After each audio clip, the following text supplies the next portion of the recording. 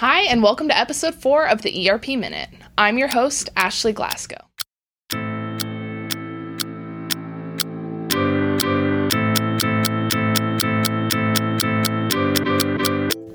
Revlon is getting a makeover, signing up to implement RISE with SAP.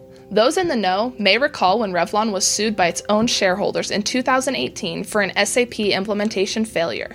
So this news is a positive indicator for both SAP and Revlon that the RISE offering is providing significant value for customers.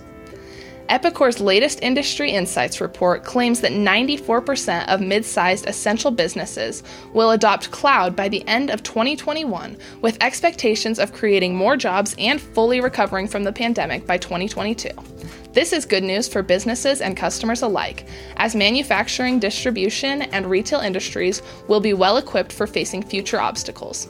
Lastly, in acquisition news, SAP acquired Swoop Talent, an AI-powered human resources platform in an effort to increase organizational decision-making speed through easier access to reliable current data. Thanks for tuning into the ERP Minute. We'll see you next week.